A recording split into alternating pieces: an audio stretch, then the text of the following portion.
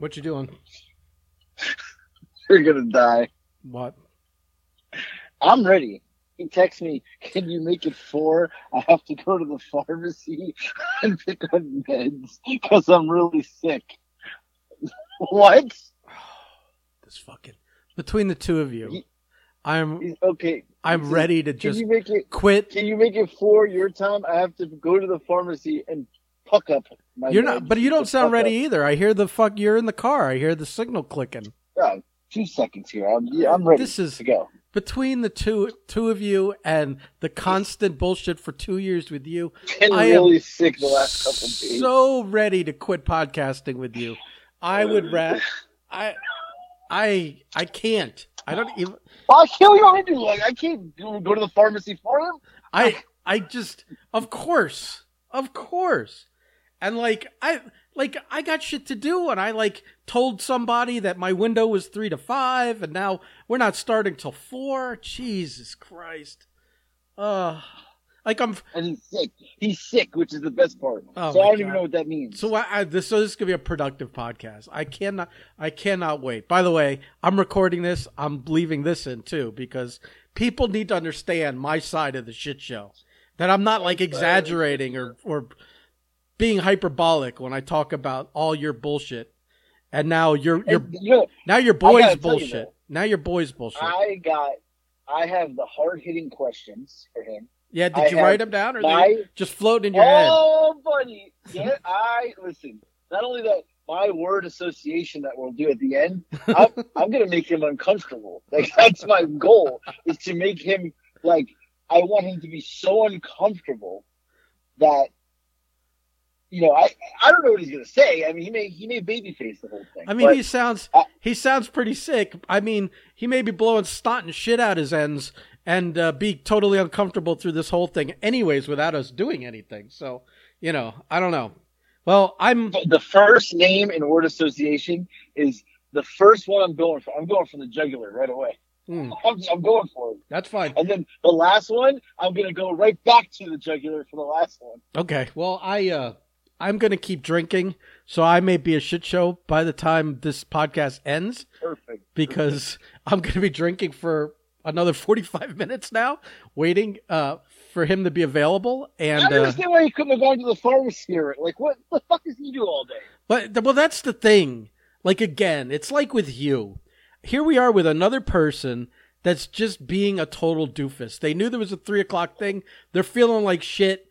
It's not like, they couldn't have gone a little earlier to make this fucking happen. Now, I'd rather him, honestly, he should have just said, hey, I don't feel good today. Can we do it Wednesday or something? Well, Tuesday? I'd rather him have said that. He may not want that fucking blowback. When we fucking spend the whole podcast just ripping him for scheduling this thing and not making it. Yeah, the pharmacy. Pharmacy. Yeah. Well, and I talked to him. He didn't even sound sick. Well, sometimes he just gets sick. Sometimes you're sick and don't sound sick. I don't know what to tell you. I don't know. He said I've been really sick. I think I would know if you were really sick. Yeah. Well, I don't know. I'm not. I'm not. Nor do I claim to be a doctor or have any doctor's level knowledge. So we'll leave it at his word. I guess. And so I guess I'll call you a few minutes before 4 and we'll try and grab him at 4 o'clock. Hold on. Let's see if he texted back because this is no. Oh, I cannot win. One unprofessional after another here. This whole fucking thing. The worst time, and he's going. He's going, my time or your time? I said, you're telling me what time. Well, I don't know what my time, I guess. My time for your time? He's asking me, mine or your time? Hey, we are not doing it his time 4 o'clock. I've been prepping to go our time 3 o'clock. I'm not going his time 4 o'clock. He gets bumped at that point. So yeah, I just gave him I just sent him back and said 4 o'clock, fine. I said, you're gonna be all right at 4 o'clock. I said, you don't want to reschedule, do you? He won't know. Today is fine. Oh, all right. He's a trooper. Yeah. That's probably him calling you. All right. Listen. Yeah. All right. So call me back. Yeah. This is right, people. goodbye. Do you see what I'm dealing with? Yeah, do you see what I'm dealing with?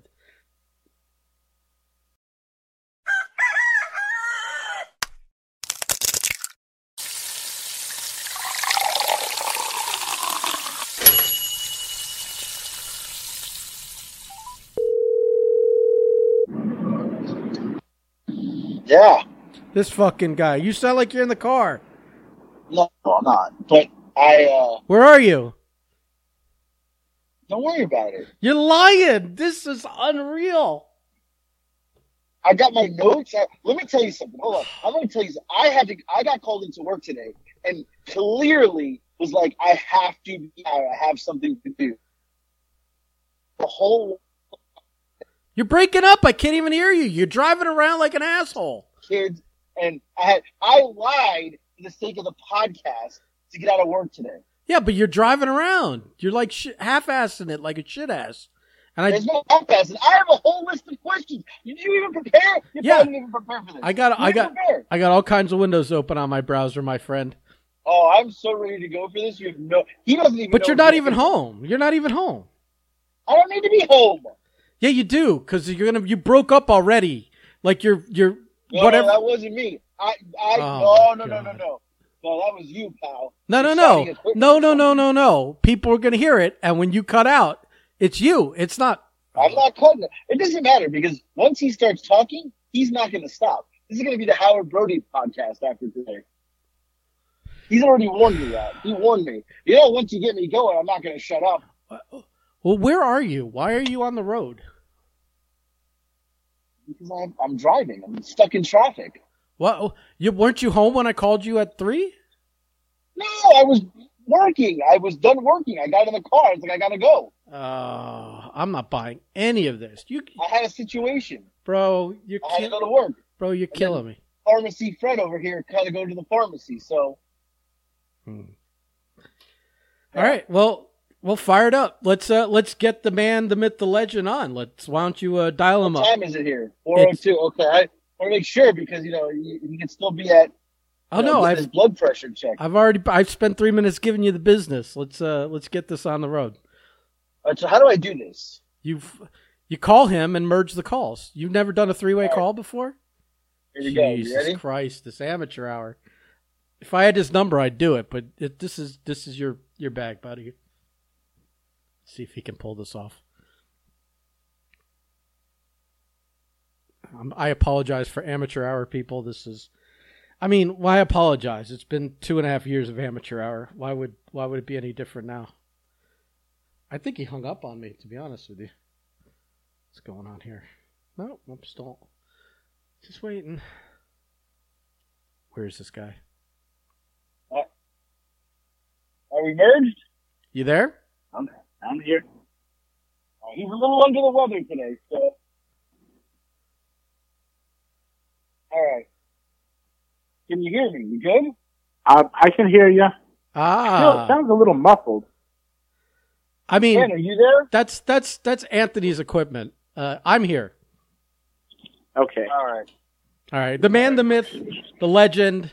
We've talked about him many times on this podcast. The promoter, author, entrepreneur, the legend himself, Howard Brody, is here for the Furlough Files. It's very exciting. I'm going to let Anthony take the lead on this, and then I'm going to jump in at some point. We're going to have Anthony take the lead. Anthony never leads anything. Here we go already. We're 2 minutes in. I'm just kidding. Go ahead. Listen, I carried Vito LaGrasso for a long time. So. Wow. Anyway. So we've talked about you on the show, just so you know. We tell a lot of wrestling stories, Ring Warriors. Of course you do. Of course. You got to make jokes at my expense. Come on now. Right. I mean, look, the whole world knows about the text message, the rib with Jackie. So I greatest, go right into greatest that. Rib ever. Let's start with that because that's the greatest rib ever. So I'm sitting here in my Vegas apartment one day, and I get, well, you probably told the story, right? So I get a text message from Jackie, and it's a pair of balls, pair of testicles. Mm-hmm. I said, like, what the fuck is wrong with you? I'm all over this guy. And then he tells me, oh, it's not me. It's Ben Temples. Ben Temples. That son of a bitch, I'm going to kick his ass when I see him. So let me jump in here. What happened was, I think you had tried to call Jackie while he was here at my house with a bunch of people. We were watching a pay-per-view. And right, it was a pay-per-view day, absolutely. And he no-sold you, and then I think you tried to call again. And I grabbed the phone and said, I'm going to text him a picture of my balls. Because I knew that aside from the rib of sending you a picture of my balls, it was going to freak Jackie out that it was coming from him on his phone. It was as much a rib on Jackie as it was a rib on you. So I grab his phone before he could do anything, and I run into my room, into my bathroom. Before I could even reach into my pants, I turn to my right, and my friend Rob's son, Ben, who's, 22 years old, but I call him, he's still a kid to me. He's like, here, just take these. And he already has, like, he's grabbed his sack and squeezed it where they're popped up above his fist like 2 scoops of Baskin Robbins, and he's squeezing them so the skin is tight, it's nice and veiny. Oh, and I had the phone, the camera, all I had done is pulled the camera up. So instead of bothering with listen, there's balls already out. There's no reason to bring 2 men's balls out in the bathroom together. So I just swing the camera over, I snap his balls. Now, mind you, his name is also Ben, so technically you got Ben's balls either way. That's funny as shit. And and then that was my end of it. And I'm laughing, and Jackie is mortified. Like Earl Mitchell's there, Blake's there. I'm doing it just to pop the room. Jessica's there, and I know Jackie is fucking mortified. Plus, I'm ribbing you too. I sent you balls. I mean, and I just remember the fallout. You got until you settled into the fact that it was a good rib, you were outraged. Oh, I was absolutely apoplectic about it. I was so mad. You were messaging other people. You were on tilt. I was absolutely out of my mind because I thought it was the most disrespectful thing. So, especially Jackie, of course, I've known him since he's a little kid. He's feigning innocent. Oh, it's not me. It's it's the whole world, everybody else. So, right, but it's kind of like Brer Rabbit, where it's like, don't throw me in the briar pit. It's like, no, don't take picture of your balls with my phone. It's like, if he really wanted to stop me, he could have crashed the party. You know what I mean? Well, of course. Well, look. So what ends up happening is I'm down in South Florida visiting for work, and I end up at Le Tub with, of course, with Billy Fives, because it wouldn't be Le Tub without Billy Fives there. That sounds like it would still be Snake Master days too. Well, we don't want to get into Snake Master right now because I'll go off on a tangent about that. That's a whole other story. So it's of course and Jeff is there, but it's Billy and I remember the social media. Blake. I remember the social media pictures. And and what happened was, Jackie's egging me on about the ball pictures in the fight.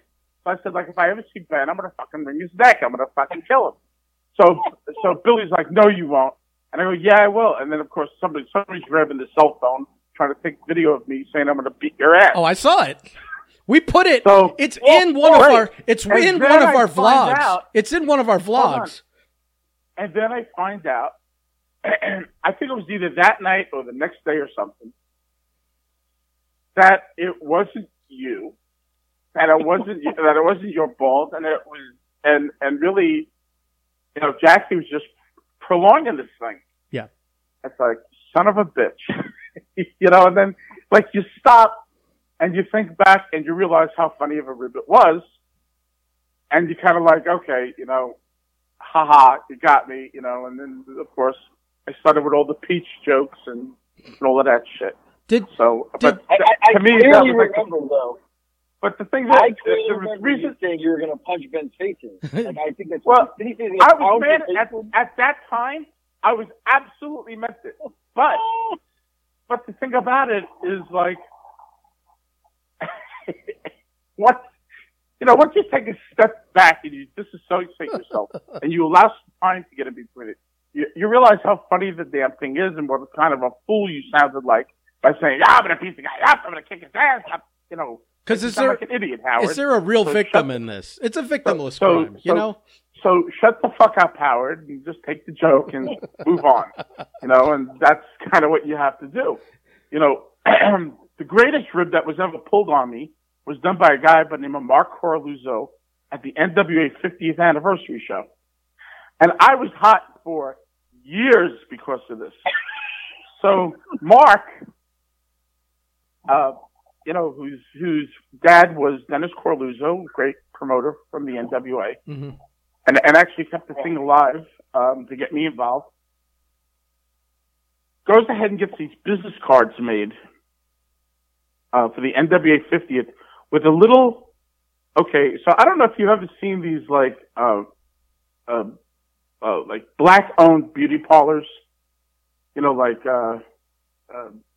and they have like this little mannequin heads and on the, so it's a little black beauty salon mannequin head with my name on it and my real phone number on it. And it says Howard Brody or Howdy Brody, Chief Shitster or something like that. I promote one show a year and like all of this negative shit. So Mark plasters this thing all over the hotel that we're doing the NWA 50th anniversary at. He puts them in the elevators. He puts them in the men's restroom on the urinals. He's putting them on the, like everywhere that you go, you see this fucking business card that is like poking 100% fun at me, but it has my real phone number on it. I'm getting hot because it has my real phone number on it. I'm married at the time. You don't want shit like, you don't want people calling your house and doing shit like that. I was so mad. I was so angry at him.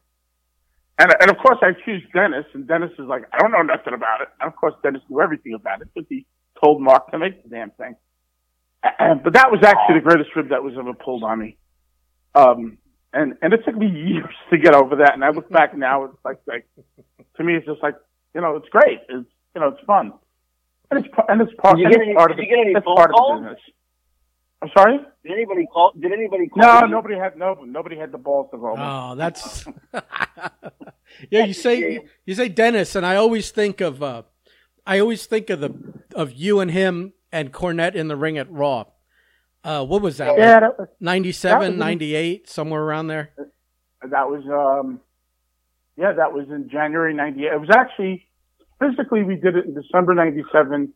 But it aired January 98. Gotcha. Because that was the year we did the NWA 50th. What's funny is I like there's like a classic picture of you standing there, and I think was you or Dennis holding the? I think Dennis was holding the belt.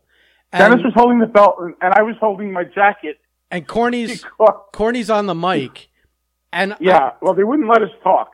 There was no way they were going to ever let us talk. Yeah. And I remember there was a tweet, and I think it was like 3 or 4 years ago. And I'm totally paraphrasing this, but it was a tweet with that picture, and it said something like, when I'm watching anything for the Attitude Era, I have to have one tab open for the video and another to find a podcast to explain why the fuck it was happening. And it just happened to use that circumstance, that moment in time, which I like. It's so funny that I even remember it to this day, like 4 or 5 years later.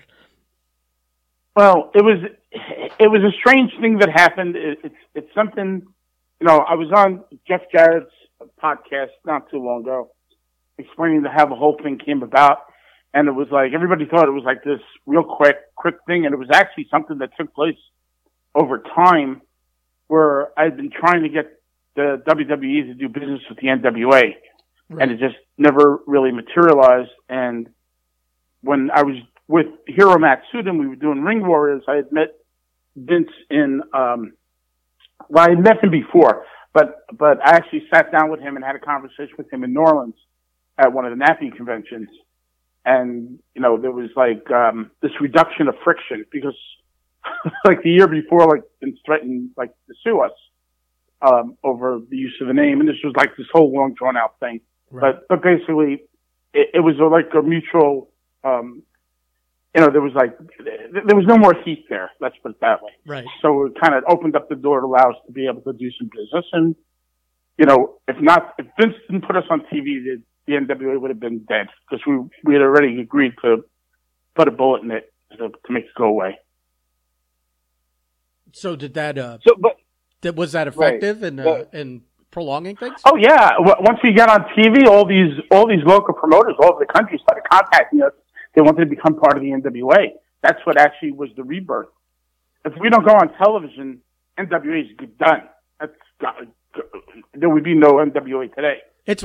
I feel like it's way more effective back then when they had way more like viewers than you do today. When a guy wrestles once or twice on WWE TV today and then promotes himself to all the indies for the next 6 to 18 months as seen on WWE. At least you guys actually got a benefit out of being on WWE because they actually had a rating number back then.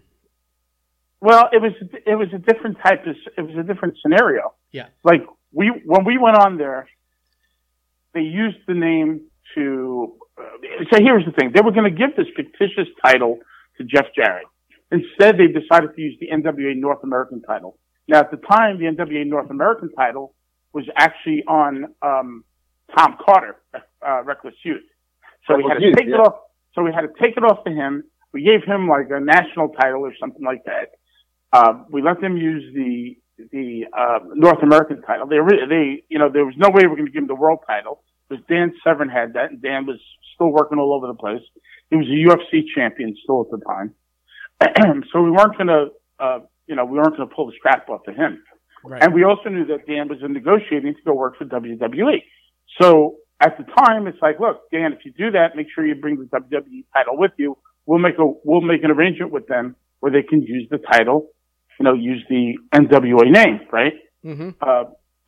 So that's basically what happened. And it was still WWF at the time, it wasn't WWE yet. Right. So, you know, that's kind of what happened. So we made a deal with World Wrestling Federation. We gave Jeff the North American title, and he defended on TV for a couple of months. And the thing ran its course. A lot of people thought it was a piece of crap angle, you know, and probably for TV it wasn't the greatest thing. But for the National Wrestling Alliance, from our perspective at the time, it kind of saved the organization. Like I said, it got us notoriety. People started watching. Other promoters, you know, thought that there was going to be a benefit. So they got on board and became members of the organization, and it kind of kept the thing alive. Right. So, and really the last involvement was probably right after the NWA 50th. You know, we had a lot of talent at the NWA 50th, a lot of WWF talent. We had the whole dojo there. Dory Funk Jr. Had the WWF dojo, they called it. And so everybody who was at the dojo was actually on our anniversary shows. You had Kurt Angle and Christian and Test and Edge and Andrew Martin and or I think that was Test. Right. Let's see. You had Tiger Ali Singh and Babu, our friend. Babu. Steve Carino, and I think Devin Storm was on that as well. So a lot of talent. Steve Williams, that's Steve Williams. Right. But of course the big thing was Kurt Angle. Oh, I remember the Giant Silva. He was also on the card. So a lot of talent. So plus we had our NWA contingent, and we had we did this special thing with Cauliflower Alley. So we had people like Freddie Blassie there and Harley Race and Danny Hodge. I mean, we had some like amazing people from NWA history at the event, and the WWF helped us with a lot of that. So it was really kind of a cool event. And, you know, there've been anniversary shows since then. But I don't think any one of them came up to what the 50th was. That was like a real special thing. Right. Now, what happened the night when you're at WWF in the ring? You were telling me this the other day. What happened with Stone Cold was coming out, right? Is that right? Yeah. Well, okay. So we knew we were gonna do the thing with Jeff, and Jeff's gonna win the title. And they made the decision that afterwards that Steve Austin, they were doing this thing where Steve Austin was attacking everybody who was going to be in the Royal Rumble coming up. So the thing was, like, he was going to be enemies with everybody. So even though Jeff would win the title, Steve Austin would come out and basically give him the stunner, right? While he's doing his strut. So basically we were told, like, listen, as soon as Austin comes out, get the hell out of the ring. Because if you're in the ring, he's got to grab you, and you got to take the stunner from him. So it's like, well, there's no way that this fucking guy is getting the stunner. So we're in the ring, and we're raising his hand.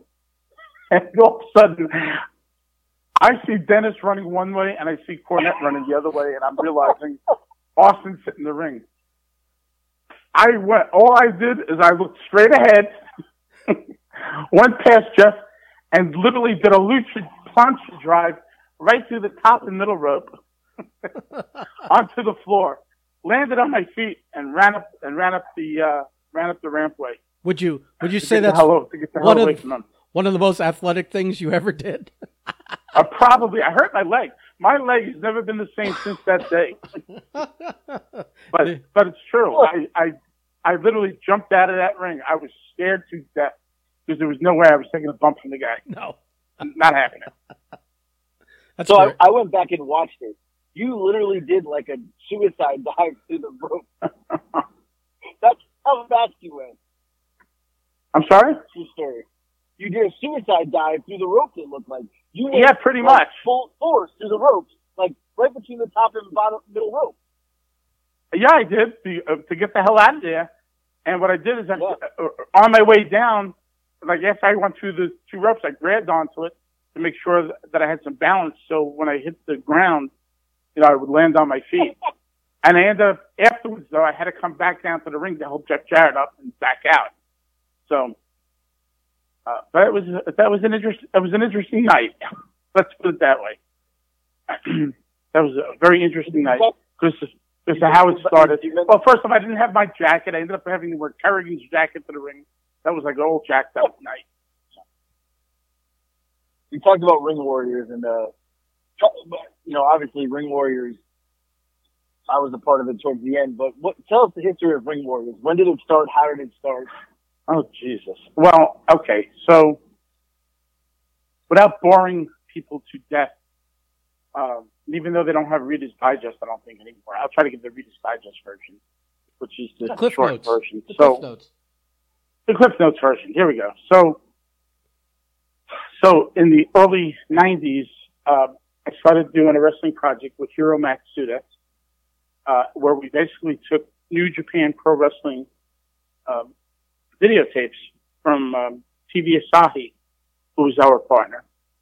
And New Japan was kind of a partner, but they really weren't. It was the TV network that owned all their footage. That was our partners. So we got all the footage from TV Asahi, but we had to give a percentage to New Japan. And we repackaged the show.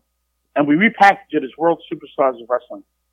And at the beginning, we had Craig DeGeorge, which, of course, for those living in South Florida, Craig Minervini, who does a lot of the Marlins game. Hamptons. Yeah. Does everything. So Craig, he did play-by-play, and Charles Harpentine did our color commentary. So for 6 months, we called it World Superstars of Wrestling. In the interim, we got this marketing company to get involved with us, and they said, you know what, World Superstars of Wrestling sounds like World Championship Wrestling. It sounds like World Wrestling Superstars. Come up with a different name. So we did some research, and we did some different things, and we came up with the name Ring Warriors, and it was based on a book that Hiro Matsuda was reading at the time, which was called like Way of the Warrior, about samurais. So we just kind of took the warrior name and we used ring for, wrestling ring, and we created a different type of name for it. And that's how we became Ring Warriors. And then at the time, We also, Gordon Solie retired from WCW and became available, and we switched over. So we actually went from Craig to George. We got Gordon Solie to become our full-time play-by-play guy. So basically, we were taking these New Japan tapes and re-editing them and Americanizing them and making our own brand out of them. And we would take like matches that had nothing to do with each other, and we'd make our own storylines and everything. It's kind of interesting. What year was this? 92, 93, 94. Okay. And then the plan was to actually bring it to the States, and we were going to shoot our own stuff. And then Hero got sick a couple of years later. And we were doing this for a while. So by 99, we were doing this solid for like 3-4 years. And then we streamlined. And then by like 99, Hero started getting sick. And we kind of canceled all the plans. We were actually going to move to England and do the show in England with all like American and European talent under the name Ring Warriors. But it never came about. When Hero got sick and died, I kept the name and I kind of held on to it, and really nothing was done for years and years and years until Paul Jones, our buddy Paul, wanted to run some shows. So it's like, okay, well, what do you want to call it? He goes, what about using the Ring Warriors that you used before? So it's like, yeah, I guess we could, and that's kind of when we rejoined the NWA, and we started running in 2011 at the Armory in Fort Lauderdale under the name NWA Ring Warriors. And we ran there until Larry and myself bought Paul out, and then we got in a different partner, and then decided to do TV, and we kind of went in a different direction. Did you guys leave NWA, or did NWA just kind of? Oh no, we left. We left the NWA in a blaze. Like, I'm the only guy that quit the NWA twice. So, like, I quit the NWA in 2001 when I resigned. Mm-hmm. After the NWA 53rd, I was having a lot of personal shit going on. And so I left the organization. I thought it would be able to help my marriage and stuff, and it didn't. And there were a lot of people that were mad at me for a really long time. So I rejoined the NWA in like 2011, before we were going to have the show at the Armory. And we incorporated the NWA name into our logo and everything. And then we actually quit when there was this whole thing with La Rosa Negra and, what's her name? Carlisle. Can't think of her first name. She was the, Casey? The women's champion. Casey Carlisle. Yeah. So she was the NWA ladies champion. And we had made an agreement with Bruce Tharp, who was the NWA president at the time, that we would do this deal where we would have Rosa win the title in South Florida, and then we would actually pay for her and Casey to go around the horn to different promoters. The promoters wouldn't even have to pay for it. And do like a whole series of matches between Rosa and Casey, and then eventually Casey would get the title back. So Rosa would have a short run with the title and defend it against Casey, and then Casey would take the title back. So on the night we were supposed to do the title switch, Bruce doesn't want to do it. He changes his mind and says, no, we're not going to do this. And now, the only reason we booked Casey is because he agreed to do this. Otherwise, Casey's not going to bring in anybody else.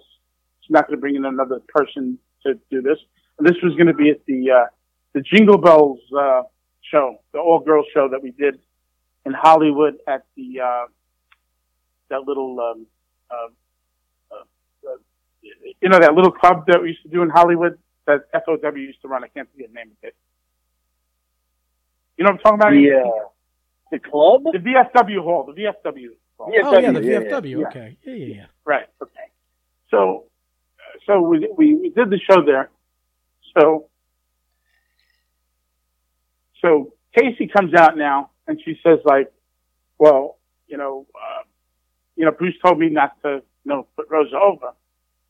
So I looked at Casey and I said, I'll tell you what. I said, here's the deal. I said, you don't have to defend your NWA title tonight. I said, we'll put up the Battling Bombshells title. You will come out and you will put over Rosa 1, 2, 3 in the middle of the ring.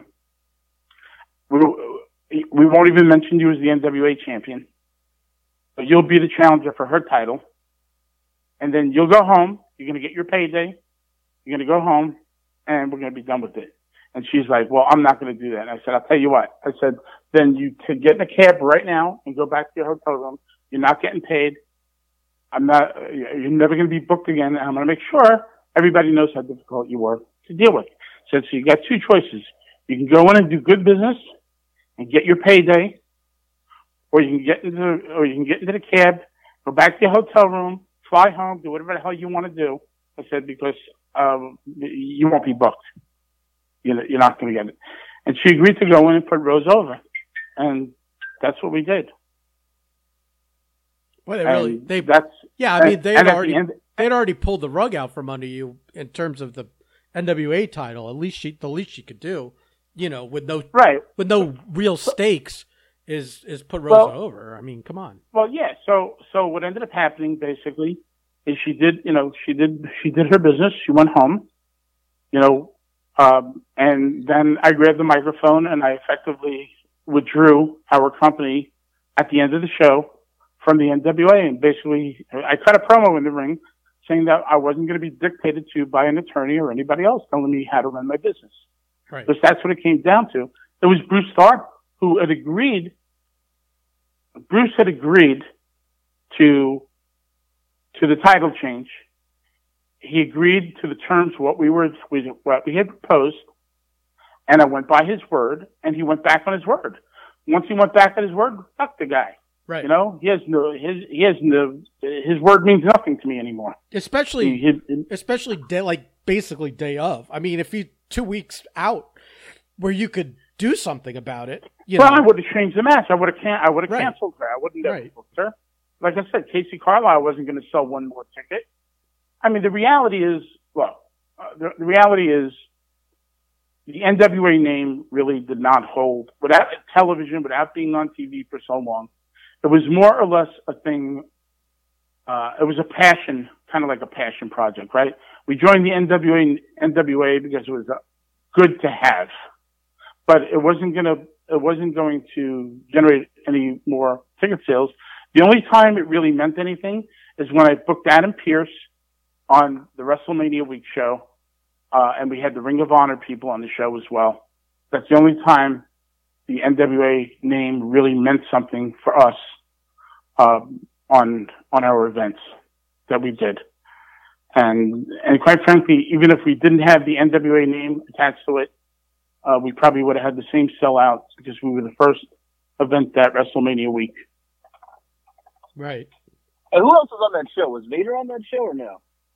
On the WrestleMania Week show? No. It was. I remember Adam Pearce. I couldn't remember who else was on that. We had Adam Pearce was against Adam Cole was the main event. Santee against Titan. Santee won the Ring Warriors Grand Championship that night. That was the final. Right. Vordell Walker worked against Billy Gunn. We had Gangrel and Kevin Sullivan against, who the hell did they work against? They worked against, Cassidy Riley and Moose Madison. We had, EC3 on the card against Stevie Richards. We had the mixed tag with Christina Von Eerie and Jesse Neal against Jason Rance and Santana Garrett. That's a match. Anthony, I think you were on the card. Weren't you on the card? Yeah, I worked. Did I work Babu or did I work? No, I think you worked Pablo on a different show. I think I worked Beast that show, didn't I? No, you worked Beast that first show and the first show, right? Right. Yeah, we had all the kids and they all ran away when Beast came out with the chain. That was pretty funny, actually. Right. Yeah, God, it's been so long. I don't remember. And I know we had, that's the card we had, the 3-way tag team match. We had the Headbangers against, the Russians, managed by Adam Barasano and Ivan Koloff. We had Koloff on the card, against, Let me jump in here. What gimmick was Adam doing with Russians? oh no, he was just their manager. That's all. He was just their manager. That was to Pop Anthony because that kid has no range. He's got one. He's a one note guy. Yeah, but what he does is he does very, very well. He does. You got to give him that. And of course the third team was the Dark City Fight Club. So that was the 3-way. John Davis and Corey Davis. Yeah. The 3-way tag. So we had a pretty packed show talent-wise on that show. And then we had, in the audience, we had guys from Ring of Honor. Teddy Long came down to the show. Mickey J, God bless his soul. He came down to the show that night. Of course, Cornette cut his promo. We had and that was the night we had the blow-off match between, Chance Prophet and Tokyo Monster Kahigas, which was a build-up over 3 shows, and that was actually a really good feud between those two. So we had a pretty packed house, pretty packed card. Always had a lot of really good talent in our shows. You did. You did. Your shows always did. Yeah, I agree. I agree with that. So let's talk about the important part for the Ring Warriors, and that is when you decided to create the Flambinos. But you told me something the other day that I'd never heard before. There was an original group of Flambinos you had thought of before. I never knew that. Yeah. Okay. So back in the day, you had the 2 guys that worked for WWE. Okay. It was Romeo Roselli and what was his tag team partner's name with WWF? They were the Heartthrobs. Yeah, the Heartthrobs. But what was the tag team partner's name? It was Romeo Roselli and Antonio Thomas. It was Antonio Thomas, right? Yeah. Okay, so they had just left the WWE. So I was actually putting together television. I was writing a script for this guy in England who wanted to shoot TV, and I was putting some stuff together. And I came up with the idea of the concept of the Slambinos. And the Slambinos were going to be Romeo Roselli and Antonio Thomas and Frankie Chiazzo. But he wasn't going to be Frankie Chiazzo. It was just going to be Frankie the Thumb. And that was the whole, it was going to be a 3 gimmick. And actually, their mission. Stereotype Italian group. Absolutely. 100%. Right? So, ideally though, this was going to be a little different because their goal was going to be to clean up wrestling. And they were going to be taking their orders from The Godfather. And The Godfather, people would never see except for one time at the very end. And that was going to be Bruno Sammartino, who was basically fed up with the way wrestling was being portrayed. And Bruno was the godfather of wrestling, of course, being the Italian, right? The ultimate guys out there. The ultimate Italian. Right. Not as a heel, but kind of as a straight up baby face trying to save wrestling, right? That was the whole concept behind it. So the Slambinos were originally supposed to be like a baby face. So the way I came up with the name was the Gambino family, but something to do with wrestling. And, I started going through different moves, and it was it was a slam, Bino, Gambino, Slam Bino. That's how the name came about. It might be your greatest creation. Creation? Creation. Like it's very Vince McMahon would be jealous of this. The way it's like you said, it's Gambino, it's wrestling. You put the slam in there. It's very inspired. It was a natural fit. Like once you heard it, it was like, how come nobody else came up with it? Exactly. Like something's wrong. Like it should have been around already. Yeah, exactly. So when we started doing Ring Warriors, I knew immediately the first two guys I wanted to put together was Frankie and Vito, because I always felt Vito had that presence about him. I didn't like the idea of the dress, although the dress could work in a certain aspect of what we wanted to do. But I always liked the idea behind Vito as the legitimate, guy from New York, which he was, from Staten Island. He was like the legit kind of tough guy. And Frankie was kind of, I won't say a Vito knockoff, because he wasn't. He always did his own thing. But a lot of people looked at them as being kind of like the same character. So it's like, you know what? These guys really belong together. They really do. And he definitely fits more of the Stooge level guy. Right. Say that again. I'm sorry about this. What was that about the Stooge level? I think he definitely fits more of the Stooge level type of Italian mafia guy. Absolutely. If Vito's like the boss, this guy's the yes sir kind of guy.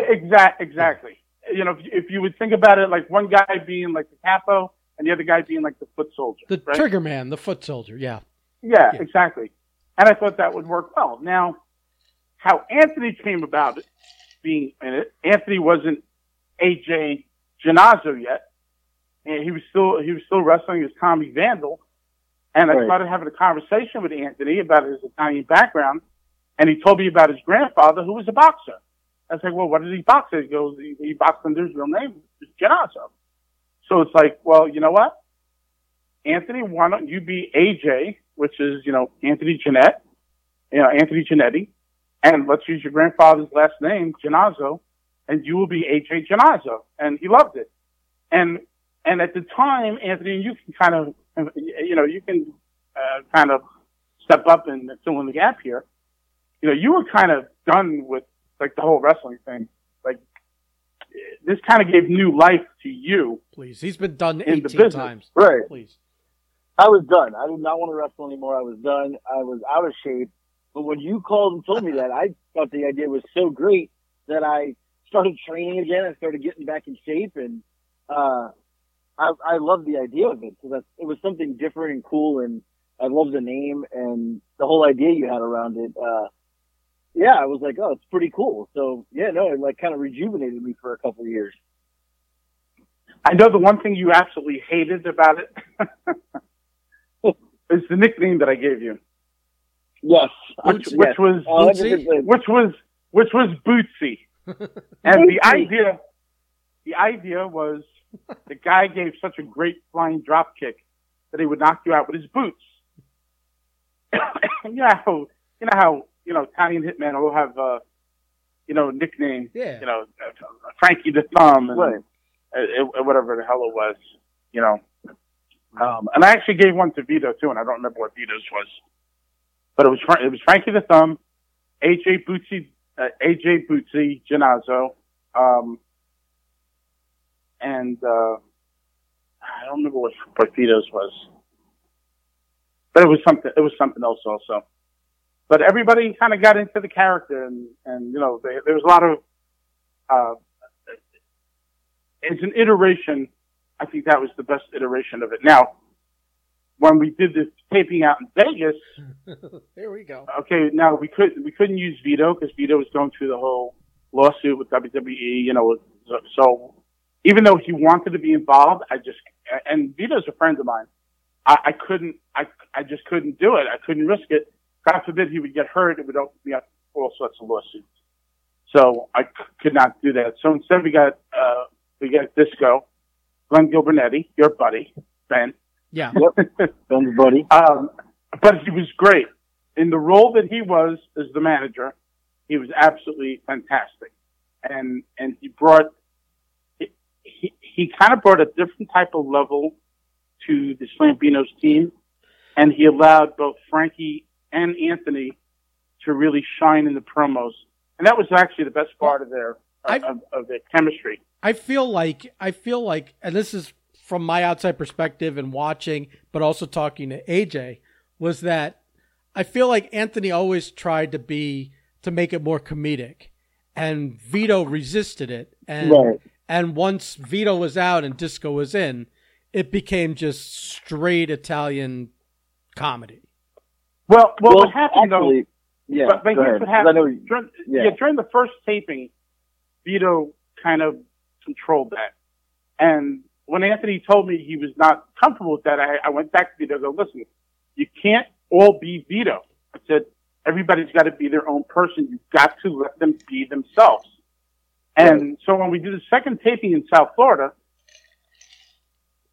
we basically cut Anthony loose. It's like, you be you. This was that's when he shined. At the old Crazy Horse, right? Where that club was? Yeah. Club Cinema, correct. Yeah, right. Club Cinema. That was a cool place. And Anthony shone, he really shined because he broke out. He cut promos. I remember we did this locker room scene with the four of them, talking about New Jack and his guys, and how there was going to be like this, friction between the two factions. And Anthony just like kind of rose above everybody in an on-camera promo type. And he really came into his own, and his character really came out. And it was great. And it was great to see. In other words, it weren't going to be, three clones of Vito LaGrasso. Right. Which is where it was heading, and we didn't want that. So, Frankie developed his thing, and Anthony developed his, and Vito kept his. And that was the best, that was kind of the best reaction that we had. Right. And I'll say, I liked working with Vito, obviously it was okay. But when we went to Vegas and we did it with Glenn, and Glenn was kind of like, he was like, yeah, whatever you guys want to do. He was way easier to work with. That was so comfortable. And the promos that we did back in the back, the pre-tapes and stuff, those were fantastic. And we really didn't even discuss them. It was just me, Frankie, and Disco and Glenn just kind of playing off each other in the moment. And like, we nailed them, and they were so funny. And we didn't even really like prep for it. We just were there and did it. But Glenn was so easy, to work with. You used to say how Vito micromanaged you to the point of how you taped your wrists, et cetera. That was an ongoing joke. But you gotta bear something in mind. Vito wasn't doing it to be controlling. Vito was doing the things that he was taught to try to make the show a better show. So the one thing I will always say about the people on our roster, like nobody ever stepped out to try to be bigger than it was. There was always a contributing factor of, look, I'm trying to help these guys because they haven't been on TV, and that was Vito's mindset. And I got nothing against that. Okay. The only thing was he was unrealistic, or I won't even say unrealistic, unknowingly, he was being restrictive of guys that needed to develop their own characters. And that's what ended up happening. Once he kind of let that loose, Anthony and Frankie were able to develop their own characters a little bit better. Right. We're being kind to Vito, I think, a little bit, because I know, like, Anthony said that Vito tried to like go behind him to get him removed, et cetera. And I know that he didn't want me to do it. He didn't want me to do it. Right. He was like, no, he didn't want him to do it after Vito couldn't do it. He didn't want him. Right. And it's not like he tried getting Anthony removed when he was in the midst of doing it. Vito was very supportive of the group that I put together. He called me and said, "Don't do it." Even Vito and I had a falling out in terms of like, because me and Disco were having our, which to this day we still do. If you go on Twitter 2 days ago, we do a back and forth troll. We've been trolling each other for over a decade. Birthed out of a Jackie thing. But, Vito didn't understand the way it worked. And where Vito and I are playfully trolling each other, Vito wants to get involved, even in my thing with Disco, and he just would go on and start just saying mean things about me. He didn't understand the nuance of the fun of trolling each other. He thought it was like, well, let me just attack the motherfucker. And I'm like, Vito doesn't get it. He's blocked because this is he's ruining the fun of this thing by not understanding the thing. He didn't realize that it was all in good fun. Right. He took it as being a shoot. Yeah. Right. So right. I get it. Yeah. And in that regard, he was defending his friend. Yeah. So in that regard, you can't knock the guy. No, but I had to eliminate him. I had to eliminate him from the equation, which I think is kind of, he ended up being eliminated from the Slambino equation as well, through one reason or another, which was also that he was suing the WWE at the time. Well, no. Well, he was suing WWE, but that was like a whole different thing, and that really. Look, the reason he was taken out of the Slambino's equation was because I couldn't put somebody on TV who potentially could, even as a manager, go out there and invariably accidentally get, because you never know what's going to happen at ringside. Right. Somebody comes, takes a tumble out of the ring, they end up smacking into you, you fall, you hit your head. I didn't want to take a chance. And he understood that, and he really, at first he was very upset about it. But he understood, and he never held it against me. Look, let me just say this about Vito LaGrasso, because it's real easy to knock somebody. Vito LaGrasso is one of the few people that when there was nothing at stake for him, when he had zero to gain, when there was nothing to be gained, Vito LaGrasso would be in touch with me on a regular basis as a friend. Right. Okay? He would call, he would text, we would talk. No promise of any TV shows, nothing on the horizon, nothing. Even after 2018, when nothing was going to come about, he never asked for a job, never asked for anything, always kept in touch with me as a friend. And there are very, very few people that do that. And to me, Vito LaGrasso, he may be this and he may be that, but he's a stand-up guy, and I stand behind him. You blocked me on every social media because I did the Ring Warriors. Like, well, you did the Ring Warriors because everything. Well, then you should call the guy and have a conversation with him. What can I tell you? Because I speak to him and his wife all the time. Listen, his wife's a sweetheart. She got health issues. There's all sorts of stuff going on. Let's be honest. But listen. Maybe it's a blessing for AJ. A little less grief in his life.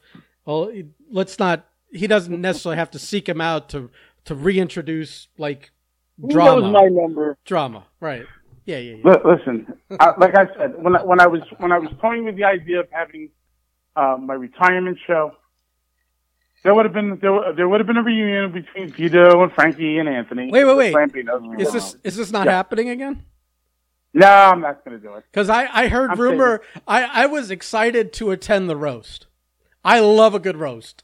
And I know you were planning a roast, and I was definitely going to do a roast. Listen, will it absolutely not happen? Never say never when it comes to me and anything to do with wrestling. Okay, but my feeling is why spend the money right to have a show that's not going to make the money back. I'd rather just go ahead and put the money in toward a really nice vacation for myself. You've finally come to your senses after all these years of promoting fucking wrestling. It's not that. Listen, I know. I'm just kidding. There's guys, Ben, that that I would book that wouldn't be appreciative, that wouldn't give a shit. They would be there just for the payday. Yep. And quite frankly, it's like, you know what? I don't need to be paying you money. Right. Look, I already went through a thing where I put a lot of money behind one guy, and he was ungrateful, and I ended up not using him. And I just don't want to deal with the bullshit. Are we not naming names here? All of a I sudden? guess we're not naming names. No, I'm sure Anthony's going to bring up his name. I said to Anthony, if he brings up his name, I'll go into the story. Well, I do have a little little word game here. I'll name a guy and I'll name someone and you tell us what your first thoughts are with them. Oh boy. So I'm gonna start hot and heavy here. Nate Go ahead. Pastor, Abuddin, Jeff. Wow. That's the first one. I mean, So, you've already what triggered would you me, like- let alone Howard. I mean, come on. So what would you like me to tell you about Snake Master? No, what are your thoughts? Okay, I feel so like you have something to say. well, yeah. So look, I know Jeff since probably 1988, thereabouts. So there's a couple of things. I haven't spoken to Jeff in a couple of years, and there's a reason why. And I can get into the reason why. And if you want, I'll tell the story of what happened. Up to you. You want me to tell you why I'm not speaking to him? That's up to you. Okay, so Jeff very frequently puts these pictures of himself online with fans. And there's nothing wrong with that, okay? And Jeff had a picture of himself with a young lady, underage, and it was kind of a creepy looking photo, okay? So I sent Jeff a message. Wait a minute. Not all the ones with him and that 12-year-old, 14, 16-year-old kid with both of them with no shirt on at the pool. More creepy than that? I haven't seen that one, but it probably was pretty close. I mean, the kid's name rhymes with Hogan. You know what I mean? Sorry. Go ahead. Okay.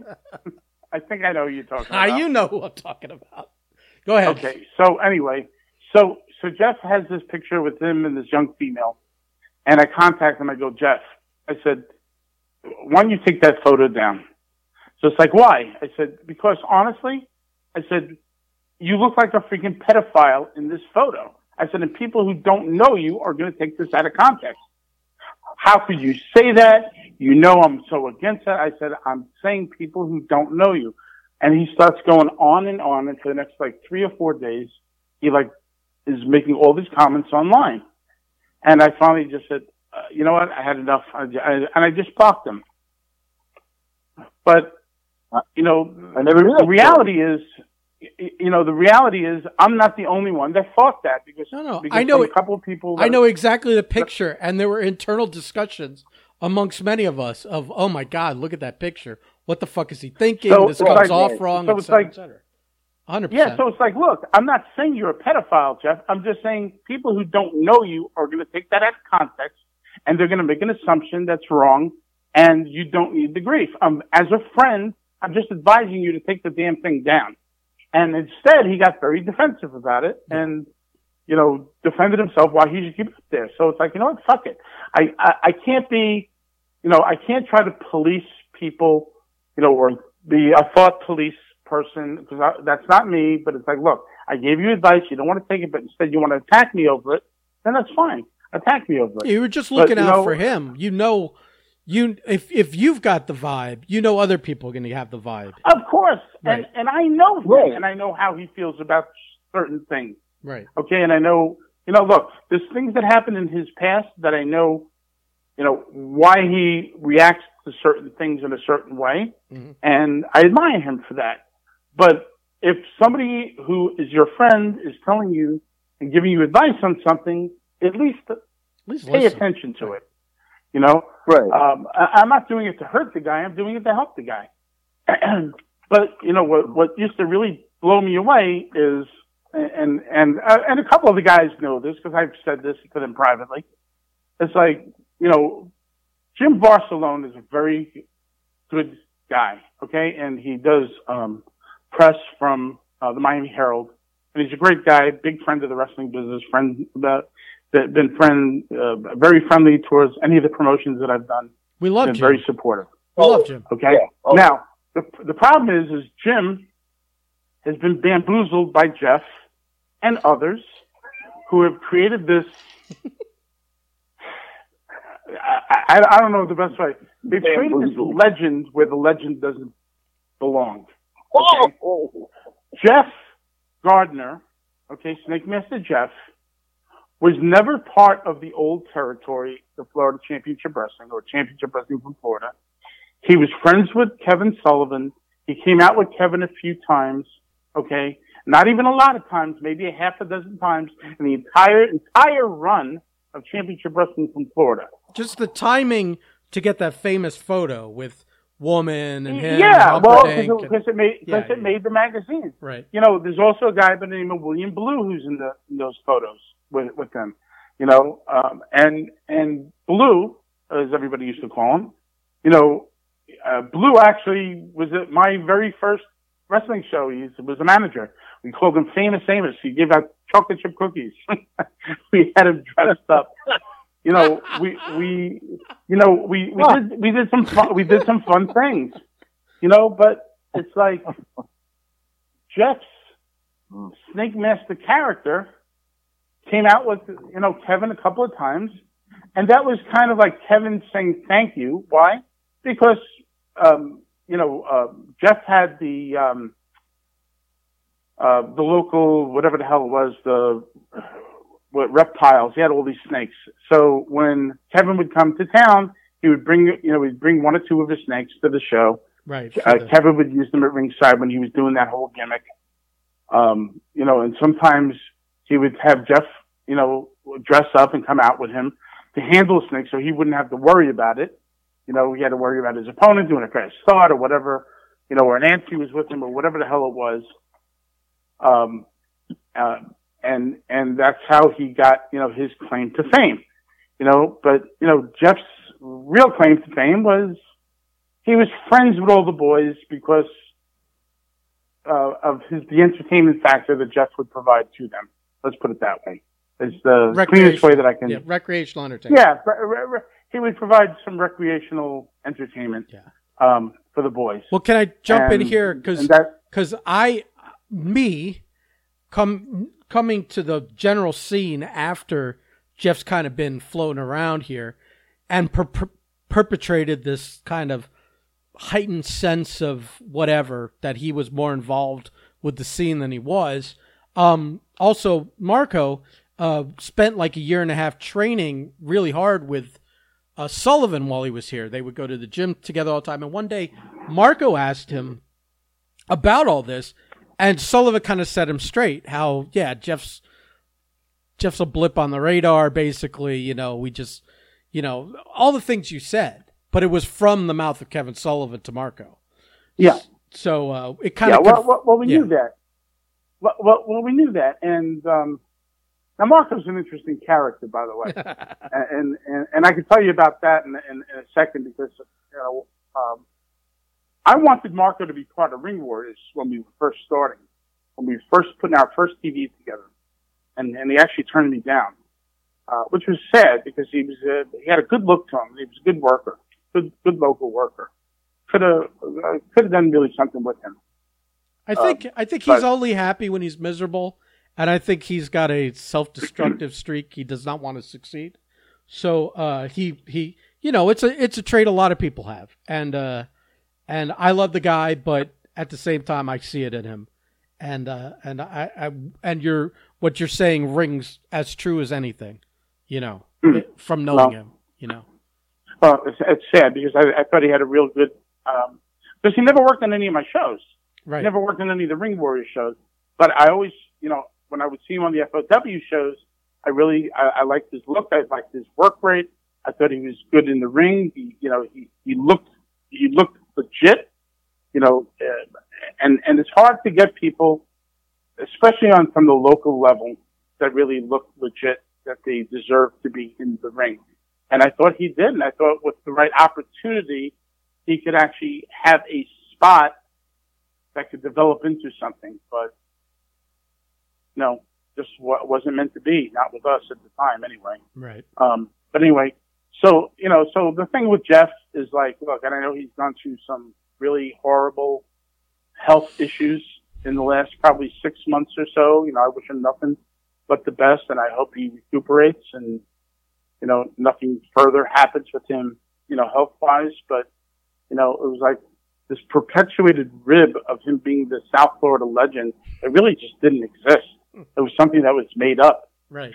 You know, it's just like, it's kind of like, and this is kind of like a part two. So Bruce, everybody knows Bruce Owens, right? Bruce Michaels. Mm-hmm. So Bruce Owens, I know Bruce for 40 years, give or take. So Bruce was one of my referees when we shot our very first television for the Wild Women of Wrestling in 1990 at the War Memorial Auditorium. It was Bruce, Joe Popejoy, John Massandria. Who else was our referees? I think that was it. I think we had 3 referees. It was pretty much Bruce. Bruce was the head referee. So a few years ago, I see a picture from backstage at the War Memorial. Now, the night we shot our television, Buddy Rogers showed us up, and Buddy Rogers, lived in the area, and he actually wanted to get on our TV. And if Bruno didn't tell me not to put him on, I would have put him on. And I'm not talking about Bruno Sassi. I'm talking about Bruno Sammartino, because I had Bruno Sammartino and Bill Cardell. It was Bruno Sammartino and Bill Cardell were my play-by-play and color guy for my TV. Okay, and Buddy shows up, and I'm thinking, oh my God, I could have Buddy Rogers as a manager that would so legitimize some of these women, And Bruno's like, if you put him on the show, I don't want any part of it. It's like, oh, okay, well, I guess Buddy Rogers is not going to be part of it. So I didn't book him. But while he was backstage, I know Buddy took some photos. He took a photo with him and Howard Baum, and Bruce Owens took a picture with him and Buddy. A few years ago, I'm online on Facebook, and I see the picture taken backstage at the War Memorial of Bruce with Buddy Rogers. And Bruce writes, picture of me and Buddy Rogers taken backstage at Madison Square Garden. And I'm like, what? Anthony will. It's like Bruce. Are you really telling people that? And I called. That is true Bruce him, fashion, though. True Bruce fashion. Anthony will. I called Bruce. I called Bruce out on it. It's like, look, who the hell else is going to know? It's something that happened. It's something that happened 40 years ago. 30 years ago. Nobody's going to know that unless you were there and you happen to know what was going on. Because we dressed our referees up in just like WWF used to for Madison Square Garden in their biggest shows. The guys would be in the powder blue shirts and bow ties. Right. So from a referee perspective, Bruce technically could have been refereeing a WWF show that night. They didn't have the logo on their shirts or anything at the time. It was just the plain blue shirt with the bow tie. And so he posted that on there. And then when he wrote that for Madison Square Garden, it was like, dude, come on. Howard, it's like, Anthony will attest to this. Every time we tell a story that involves Bruce Owens, we preface it by saying, we love Bruce, but he's completely full of shit. Every time. Well, every you time. Never know if it's true or not. Never know.